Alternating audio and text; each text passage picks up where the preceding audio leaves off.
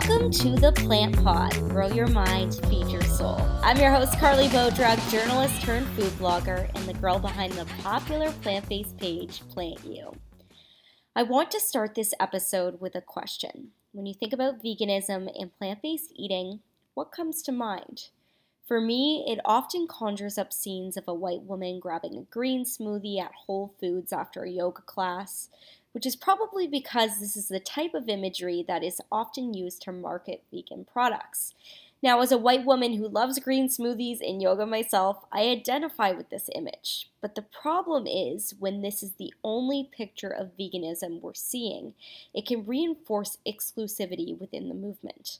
So today we're talking about it. I have brought on E.A. Bacco of the popular Instagram page E.A. Loves Life to discuss the concept of white veganism, collective liberation, and fostering a more inclusive environment within the vegan community.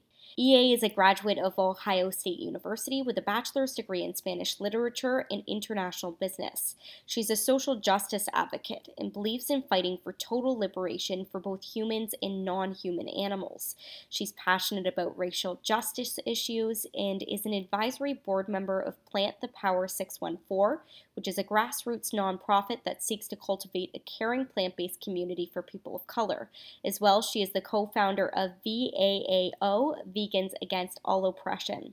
EA is originally from Nigeria and was raised in the United States.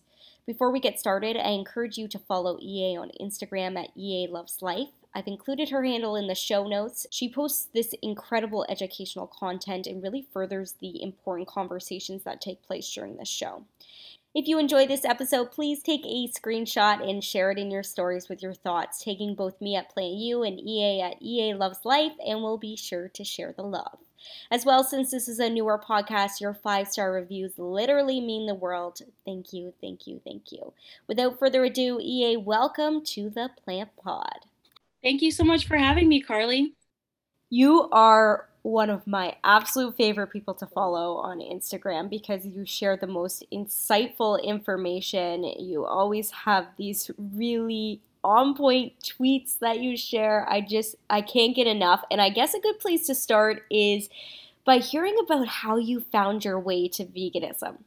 Yeah, thank you so much, Carly. I've noticed you around and I really appreciate your support. So, yeah, it's really great to come full circle. And now that you have a podcast, we can chat about these things. So, my introduction to veganism, it happened progressively over time. So, initially, my dad was diagnosed with a very serious form of cancer. And just knowing that cancer runs in my family, I started on a path of doing my own research. And I found a documentary called Forks Over Knives, which talks about the connection between our diets and our health condition. And they made the connection that, if you eat a whole food plant-based diet, you're not going to be able to cure cancer or cure diabetes or any other chronic disease, but you will be able to significantly reduce your chances of contracting these diseases. And that really stood out in my mind. And initially, I just started eating more and more whole food plant-based. But for some reason, I didn't make the connection to eggs and dairy, but I had significantly reduced those things out of my diet and I had felt amazing. And I was like, I feel this mental clarity. I feel like this weight is lifted off of me. Initially I dropped a couple pounds, but that's not like the significant motivating factor or anything like that.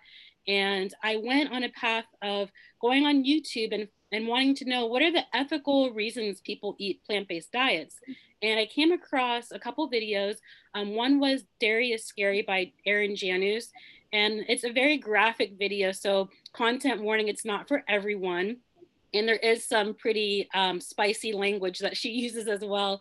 But she really lays out how dairy cows are exploited and how the calves are separated from their mother on the first day and how they're continually forced to be bred and also to be impregnated in order to become pregnant so that we can take the milk that's meant for their calves. And that shocked and horrified me because it's basic biology, but you never think about it. You think that dairy cows, they just make milk and that's what they do. But when you actually find out the horrors of the animal agriculture industry and what they do to dairy cows, I decided I couldn't participate in that anymore. And then I went a step further and I went to look up eggs, and I came across some videos by Bite Size Vegan. But basically, as soon as I had this information, like I was ready to rock and roll, and I made the decision to go vegan the same day. And I immediately I can't remember the exact date that I went vegan, but it was one of those things where I had a few non-vegan items in my fridge, and I either finished them up or tossed them out. But no one ever remembers what happens, right? I love that you just like dived in, and I'm curious because it took me a while to transition, whether you had any hurdles kind of in your transition period to veganism or going plant-based. Yeah, so from like transitioning to plant-based to going vegan, that was a 3 month process for me. Some people it takes way longer, but for me, that was all I really needed to make the decision. I think I had some like obstacles in terms of my mindset. One of them was if I travel to like, I really love traveling, was like if I travel to really cool places like Spain, like I'll never be able to have paella or any of like the traditional cuisines of the countries I visit. But then over time for me, like the ethical part really stood out. And I was like, even if these foods are like amazing in their original formats, well, it's not worth it if I'm oppressing other beings. So then I found out way later on than that that a lot of these traditional cuisines are being veganized. So I was like, well, if I travel, I would just find places that sell the veganized versions of the traditional cuisine. So it all really just fell in place for me. And I'm curious what your experience has been as a Black woman within the vegan community. And I just want to say, I really do think you're moving the needle and fostering a more inclusive environment, starting these conversations about inclusivity within the vegan community. So when I first became vegan, I didn't want to do any form of activism. It was more of I wanted to live in alignment with my values. And I'm like, I see myself as someone who's compassionate towards human beings. So why wouldn't I extend my circle of compassion to include other sentient beings? And then my friend took me to a veg fest here in Cleveland, close to where I live. And I heard this speech by Philip Wollen where he talks about leaving animals off our plate. And he had this quote, something about going vegan is addition. It's just adding one person to the movement, but becoming an activist is multiplication. And after these like horrific videos, unfortunately, he showed us of like the massacre um, of kangaroos in Australia and what they do to bears in order to get specific products from them, like bile to cure diseases. They think it works in a magical way in some countries around the world. I was just like, I cannot just be vegan for myself. I have to become an activist. I have to multiply this movement, not me by myself personally, but I want to become part of that process. So I started doing activism locally. I looked up groups through Facebook and meetup.com, and I joined my activist community. And initially, what came to mind is that I was the only Black person in these groups, which wasn't a big deterrent for me because I live in Ohio, and yes, it's kind of a diverse state. Specifically, where I live in Columbus, it's more metropolitan, but the outside surrounding areas are very rural and very white. And growing up, I grew up in a very white school district. So I'm used to being like the only Black person. So that didn't significantly stand out to me. But the first time I really noticed being an outlier in a vegan space was when one of my really friendly, activist friends did not mean any harm by it at all. But they were like, you're a Black woman. Like, we really need people like you. Like, you should start joining, like, organizations to be an advocate because your voice is so needed. And I was like, well, I never saw myself as a Black woman in this space. Like, I just saw myself as another activist. So like, they didn't mean any harm by it, but it just really stood out to me that like it almost felt like a push towards me being involved in like being tokenized in a way. And I was slightly uncomfortable with that, even though I knew they didn't mean any harm by it. Through my own educational journey, I've learned that veganism is actually rooted in a lot of ways within Black culture and Black homes. So it's really interesting to me that you were finding yourself to be the only Black person at these activism events. When I believe it's something like 8% of Black people in North America identify as vegan. So why do you think that is? Yeah, that's actually a correct statistic. And I think the reason why that is is because there's many different formats that we can call activism. And I think what the Black and Brown community focus on is more of outreaching to their own community members, in the sense that I see more Black activists now that I've become more involved in those spaces, working on issues that have to do with food justice. So actually like fundraising and pulling together resources and teaching local community farming efforts. And I think that they're more hands on the ground in terms of providing for people's needs versus what I was going to, which was the type of outreach events that I think white activists are more drawn to, where you do like the Cube of Truth, where you stand with like the TV screens and the awful graphics of what happens to farmed animals. I was also going to like the rodeo protests and to other forms of protests, like we had a circus protest that I attended, just various different forms of protests. And I also felt in those spaces that I wasn't making a difference. There was lots of cars driving by, some would cheer you on, others would be like, get a job. And I didn't feel like people were stopping and conversing and wanting to go vegan because of my presence there. And slowly over time, I discovered that there's this whole, Black and Brown community of activists who are focusing on things like, having communal dinners and lunches and just building community and building friendships and bringing people in who are not vegan or plant-based by talking about health-related issues. In the Black and Brown community, there's a high incidence of things like heart disease, cancer, diabetes because of the diet.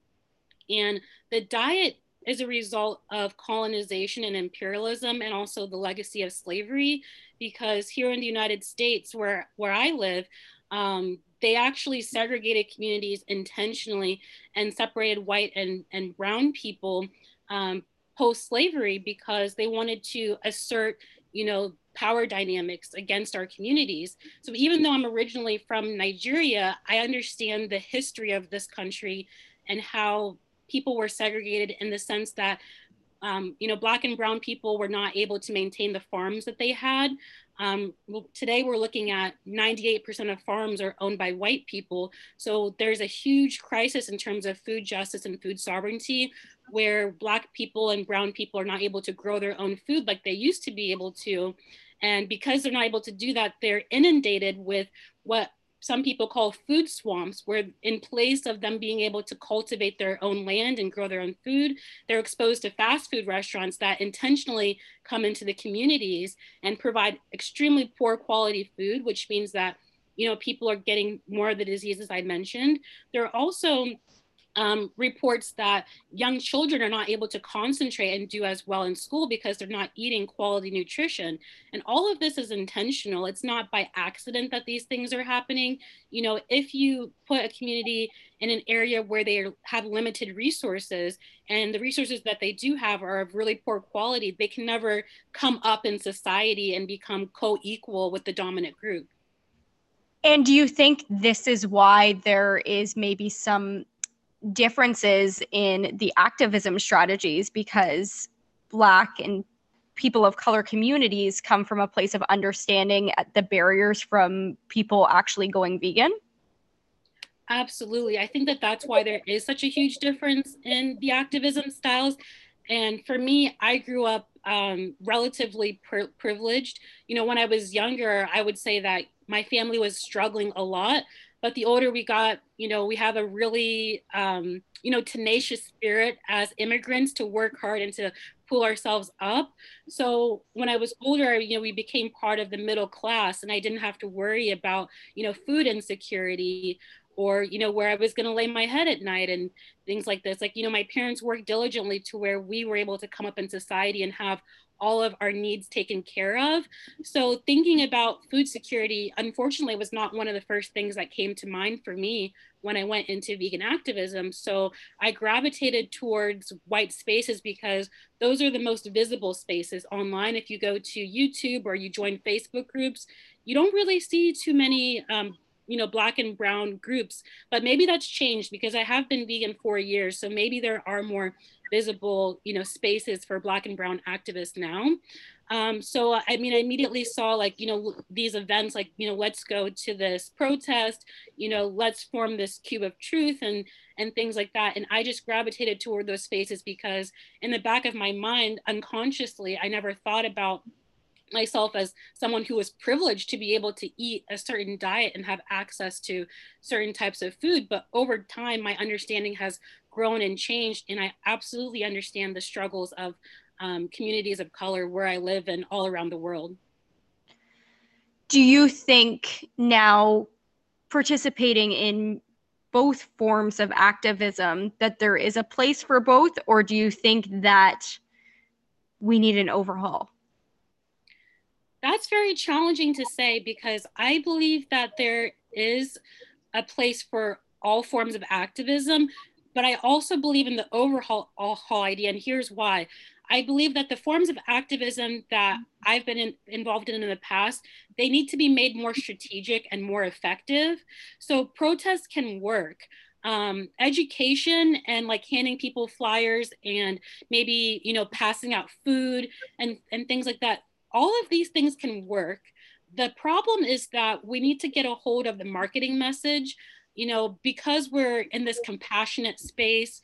A lot of people forget that we have to think of ourselves in a way that we're trying to influence and encourage people to change their lifestyle that they've had for, 10 years, 15 years, 50 years, 80 years, depending on how old that person is. So you have to think like a marketer. You have to think about how people are emotionally wired. And a lot of vegans, and even I was in this space initially, think a lot about statistics. We're going to convince them because we're going to blow them away, about the fact that, 75 billion land animals and 2 trillion, marine life is killed every year. And they're just going to be like, wow, those numbers are so huge. I'm going to go vegan today. And those types of messages, they sell later on. They sell once you have an awareness of how you're contributing to systems of oppression and how we can divest and make it a better world. But initially, facts and statistics and data doesn't really sell with the common person because we're so emotionally wired, because like we're telling people in our street activism, like, you're contributing to these animals being murdered for food, and look at these horrible graphics and images, and don't you want to stop doing that? Well, most people don't grow their own food and raise their own chickens, so they don't feel personally responsible for other animals being killed for food. And on top of that, there's that feeling of the lack of sense of responsibility for what happens in animal agriculture.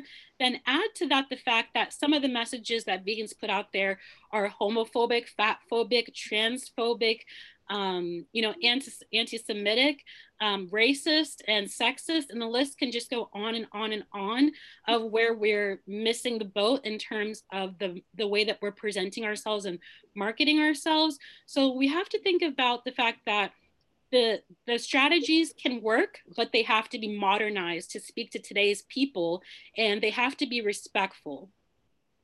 What do you feel is the most effective strategy in helping people come to veganism? I don't think that there's one particular one, but I think that there's things that we should promote and things that we should demote. So in terms of things that I feel we should promote is talking about food justice, equality, and food and land sovereignty, because a lot of vegans are like, well, I want people to go vegan who have access to go vegan. And I'm like, that's great. I think it's absolutely great to encourage people who have the means and resources to go vegan. But at the same time, here's what we're missing, and something that my brother reminded me of yesterday. Well, he travels a lot and he was just in the Caribbean. Well, he was like, well, I'm going to cook this meal for my friends and I'm going to go to this grocery store and they're going to have all this fresh fruits and vegetables and produce because it's a tropical country. Well, here's the catch. We have this thing called food dumping, where in these tropical countries, they grow the best quality produce there. fruits, vegetables, mangoes, everything, you name it, and they ship it to the Western world. So what's left over for them is the extremely poor quality food. And then they import, this is the food dumping part, all of the worst quality food over there. So he was shocked to find out when he went to the grocery store that they don't have an abundance of fruits, vegetables, and all these kinds of things because they're exported to Western countries. And then they dump, milk and dairy products, all of the worst cuts of meat that you can imagine, they dump it over there. So when we're talking about just go vegan and that solves a big problem, well, we're also creating a problem because we're putting an increased demand on these nutritious foods, and we're taking them away from communities that also deserve to have access to their own food supply. So I think that I think the main thing that vegans really need to do right now is research the food economy and the food system. And then from there, we can talk about how we fix it. So when you fix the broken system, people are going to be encouraged to go vegan because they have access. It's interesting when you go down this route of looking at the source of your food. What I experienced personally is this realization that really no food is without cruelty. And in that same vein, it's almost impossible to be kind of a pure vegan. So you could be eating even like a raw food diet or something and not realizing that your avocados are tied to the abuse of migrant workers. I mean, do you kind of agree that there is no real true vegan out there? I absolutely agree with that. And I'll add to that the portion of activism I think we should demote, which is the blaming people part. I see that far too often. And I think that that's what you were leading into, is that there's this holding people accountable for eating a purist vegan diet when there's no such thing as a pure vegan. Exactly. And it becomes almost this purity contest, right? Which then takes the focus off the real issues and solutions and almost becomes like this egotistical contest online. Do you see that happen? All the time, and I've seen it happen to you on your account many times. Like, you're in the food space, but I also think that you're so brave for what you do, because when you put your food out there, it leaves like this big window for people to like scrutinize and harass and like nitpick every single thing that you do, like down to the point where people were like getting on you for sprinkles. I was really shocked to see that. I'm like, there's so many things that not everybody can know every single derivative of like animal-based ingredients. Like, we need to show compassion and show grace, because if we want other human beings to be compassionate towards animals, we have to be compassionate towards other human beings. Yeah, I think it goes back to the fact that why would anybody want to try going vegan or being part of the vegan community if they feel like they're going to be scrutinized for every single little thing on the plate? And that's kind of the message we put out when we do put these people on these platforms and then nitpick every single thing that they're ingesting or whichever else, right?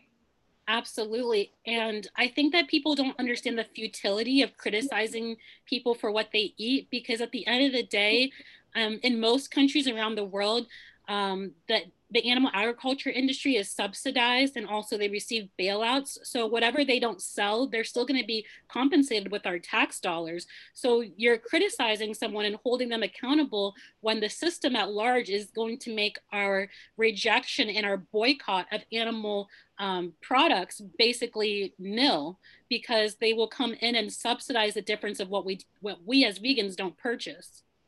It's a really good point. I think this all leads really naturally into the conversation about white veganism.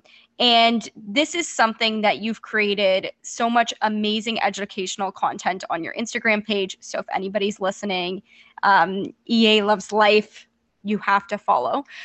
Whenever I share content related to white veganism, I get a lot of direct messages from white followers just feeling like it is discriminatory in a way. Can you talk a little bit about what white veganism is?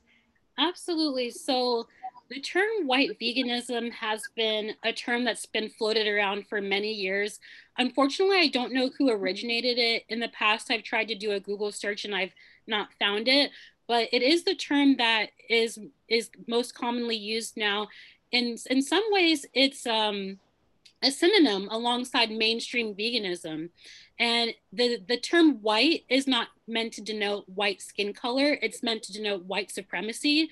So some people have asked for that term to be changed. Like, why can't it be called bland veganism? Why can't it be called something that doesn't include, a color word?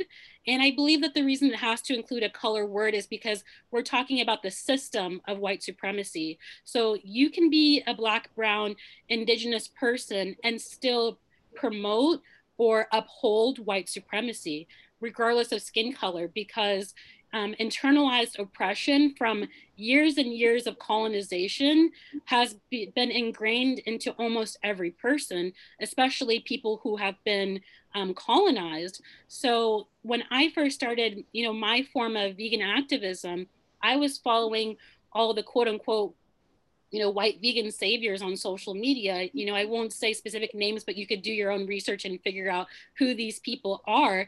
And they were practicing white veganism. And what white veganism is, it's a form of veganism that ignores, interconnected oppression. It ignores that people can be vegan and also experience sexism, racism, homophobia, transphobia, ableism, fat phobia, anti-Semitism, and the list goes on and on and on. That we as vegans, we need to make our community safe for everyone, especially if we want this to be a worldwide movement. And it's not we're going to protect people's feelings things. It's a we're going to respect people thing. I think we saw a really good example of this recently when there was this uprising to stop comparing veganism and the factory farming to the Holocaust. And I'm so glad we saw this kind of happen and people speak out about it, because I've always felt uncomfortable with the comparison and it's used so often. Can you speak to some of the reasons that comparisons like that are really wrong? Absolutely. So the comparison between factory farming and what's happening what's happening to the Jewish community is very alarming, because Jewish people today are still experiencing anti-Semitism. Anti-Semitism hasn't gone away. And when we think about perpetuating oppression against marginalized groups, one of the ways that embodies itself is we take away their experiences and we water them down, and we use terminology that was used to define their oppression and use it to define anything else. It doesn't matter what it is, but we'll take away a term that was used to define their oppression and use it for whatever other cause we want to do. And doing that in and of itself is a form of anti-Semitism. So if we haven't gotten Jewish people to the point where they're not discriminated against because of their ethno-religion, we can't say that another form of oppression is the animal Holocaust, because, till today's date, the population of Jews and Romani people has not recovered from what it was prior to what's called the Shoah. The Shoah is another term that they use to describe the Holocaust. So they're still being so oppressed in many different ways, within the media, within our daily lives, that we don't even recognize the forms of anti-Jewish conspiracy that appear, because anti-Jewish conspiracy has been around for thousands of years. So it kind of seeps into different aspects of our lives without us realizing it. And I'm still researching this and learning it for myself, because it's so subtle that it's things that you would never think about. One form that people might be familiar with is the fact that people think, Jewish people are the elite leaders of the world and they control everything. Like, they control the media, they control like politics and certain aspects of life. That's an anti-Semitic Jewish conspiracy right there. And so when we're making these comparisons between the Holocaust and factory farming, it's continuing to further their trauma that they still have not recovered from in many different ways. However, we will see some Jewish people, and my Jewish friends have told me some of them might be a little bit disconnected from their ancestors who experienced the Holocaust. So it doesn't bring up the same emotional memories to make those comparisons. So they might use those comparisons, but I don't think that it's a place for non-Jewish people to make those comparisons when you have no personal connection to it. I just always find it interesting when people continue to use terms that have been validated as hurtful to a community. And especially within the vegan community, it makes me ponder because as human beings, we're animals as well, right? So it's very odd when you can't extend the same compassion that you're extending to, say, cows and pigs and factory farm animals to our fellow human beings. It's just very odd. I agree. And I've done a lot of looking into this whole, you know, animal oppression and human oppression thing, which led me to look into the Holocaust comparisons. And it doesn't really take research to have compassion. Like I did that because I wanted to know personally. But if a Jewish person told me like, hey, this thing that you're doing is harmful, I would just stop doing it, regardless of whether I knew the background or not. Exactly. It's like, several people have spoken up and said this comparison is harmful.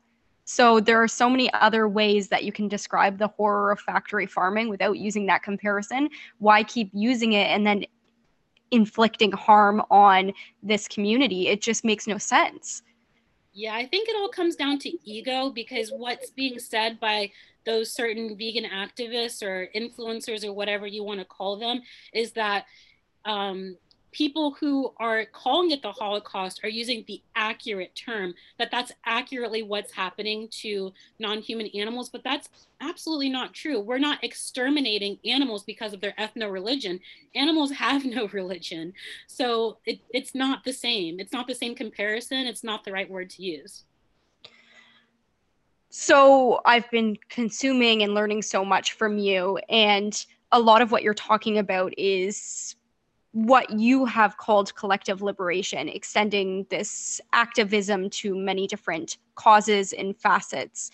And I have personally used the term intersectional before to describe why I'm vegan, because I feel like morally it just speaks to how I try to live my life by causing the least harm I can to others.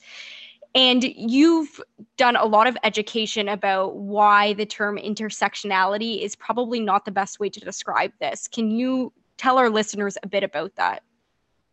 Yes, there's many reasons for it. I think the way that I came to it was from reading this author called Afko. Her and her sister Sil wrote a book called Afroism, which I highly recommend. And I also listened to Afko on podcast, and she makes some really great points about intersectionality. Intersectionality is not like the worst term to use to describe interconnected oppression. And I'm not saying that no one should use it. I think a lot of people are using it because it's easy to understand that more than one form of oppression are connected. So the term in and of itself is accurate, but to me and to AFCO, it just doesn't go far enough. And the reason for that is because the framework is based on a specific context. And the context is that Kimberly Crenshaw, who's a law professor and civil rights activist, she coined the term to basically describe the oppression that Black women were going through when there wasn't a way to describe it in a legal framework. So to give an example, it was when in the workplace, an employer would say, we're not racist, we hire Black men. We're also not sexist, we hire white women. So there's no space to say, well, I'm experiencing, discrimination at work because I'm specifically a Black woman. I'm experiencing racism and sexism at the same time. Well, Kimberly Crenshaw created a word called intersectionality that brings that together. It creates a bridge. And people found that term so attractive because we see multiple forms of oppression connecting that way in many areas of life. So that's why we have the term intersectional feminism, because we're seeing that feminists have so many other, backgrounds and barriers that connect with the feminist struggle. So that word just fits in that space perfectly.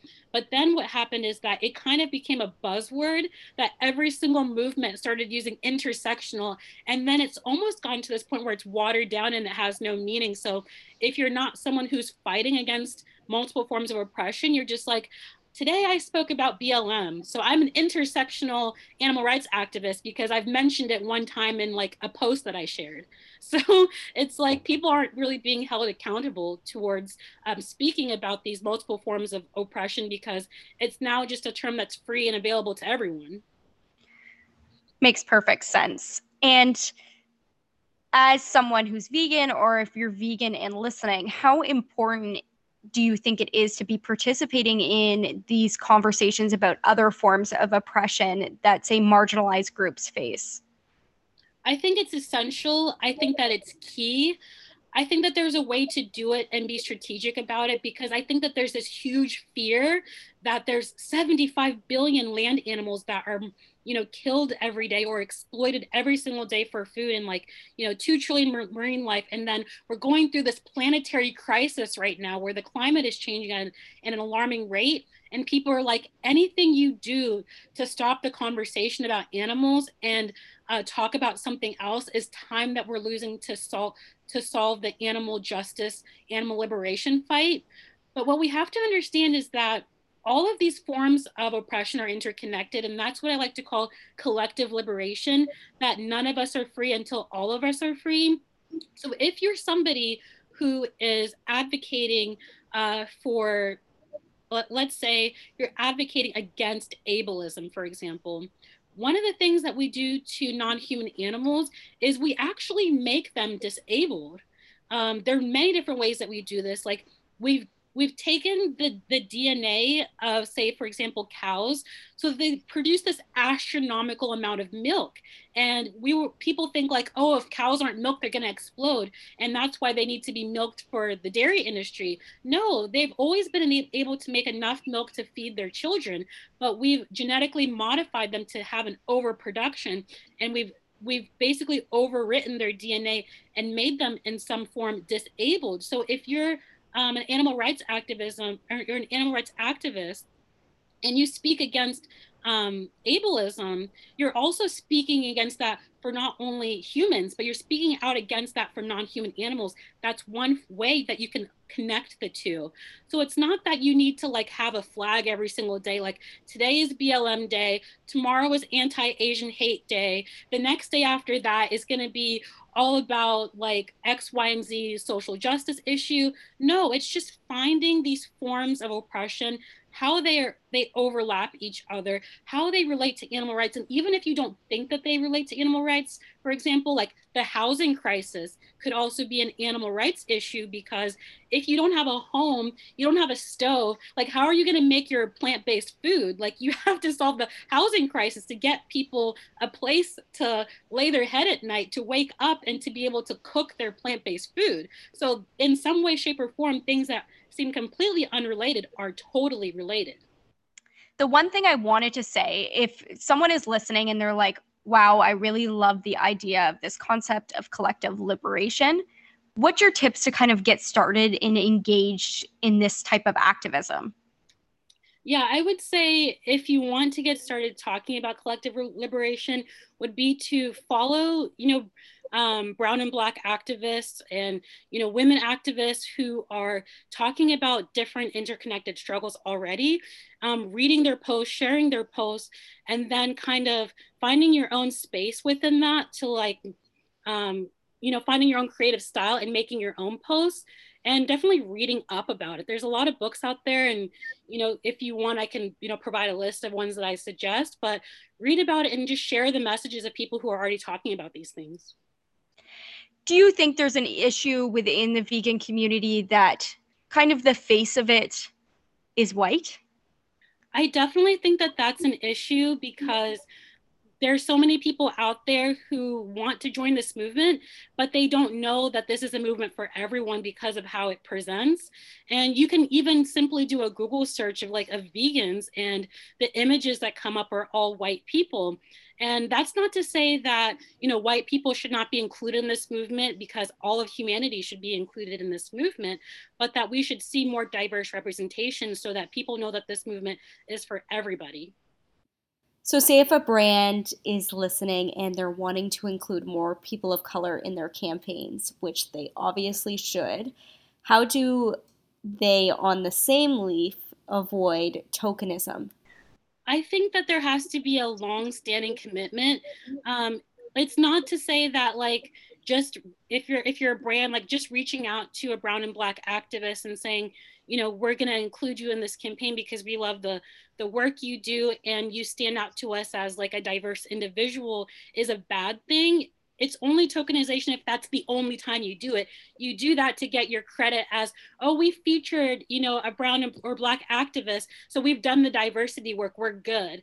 It's an ongoing commitment to continue to feature diverse activists.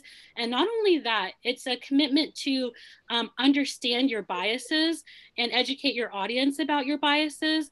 And in addition to that, it's about paying marginalized groups equitably and fairly. I love that and completely agree. We need way more inclusivity within the movement and representation of minorities. And I guess to wrap this up, I'm wondering if you have any final thoughts that you'd like to share with our listeners. Yes, I would just say that listening to this podcast episode is a really good step already, because you probably heard some things that you never even thought about before, because some of these things I haven't really talked so openly and explicitly about. So don't get down on yourself if you're someone who's never been in the space of talking about collective liberation. Think of this as a growing opportunity. Don't feel like you have to defend, I've been doing this thing wrong for so much time, and this is completely going to blow me out of the water. Now I have to change everything. Now I have to scrap everything and start over. It's not like that. I started doing activism, primarily focused on, white vegan activism, because that's all I was exposed to. But over time, I changed my feed, I changed my approach. So just be encouraged that everyone starts from somewhere, and this is a great learning opportunity for you. Love that. That's a perfect note to end on. Thank you so much for joining us. I think this was a fabulous episode, and I'm so excited for people to listen and learn, because it's been so educational as well. Thank you so much, Carly. Thank you for having me. It's been my pleasure.